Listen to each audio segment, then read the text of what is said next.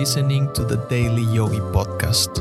Every weekday, I'll share timeless yogi wisdom in bite-sized relatable lessons you can apply immediately to help you expand your perspective on life.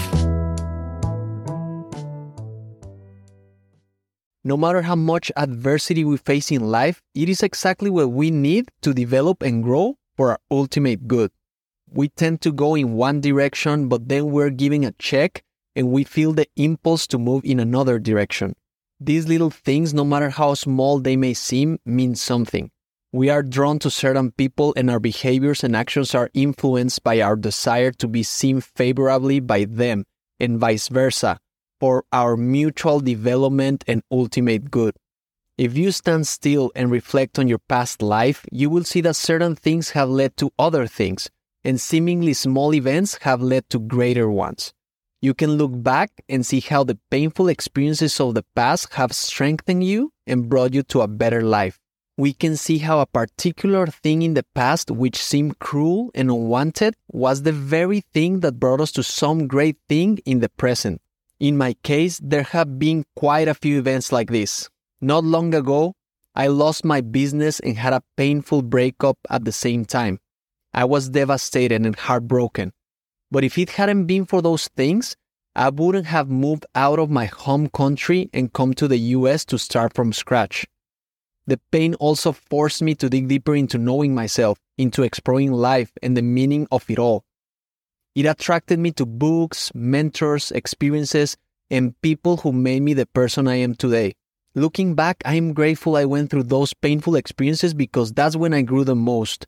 Of course, at the time, I didn't see it that way. All we need is the perspective of years. As Steve Jobs said in his famous 2005 commencement speech at Stanford, you can't connect the dots looking forward. You can only connect them looking backward. So you have to trust that the dots will somehow connect in your future.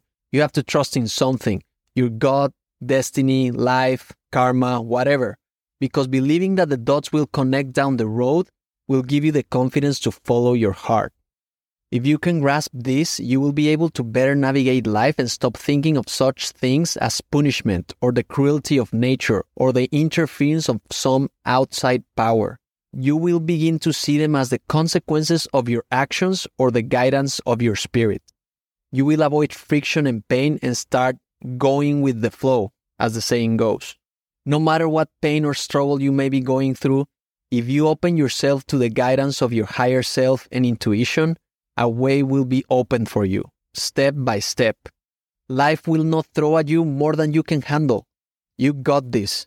Follow your inner guidance, and you will obtain peace and strength.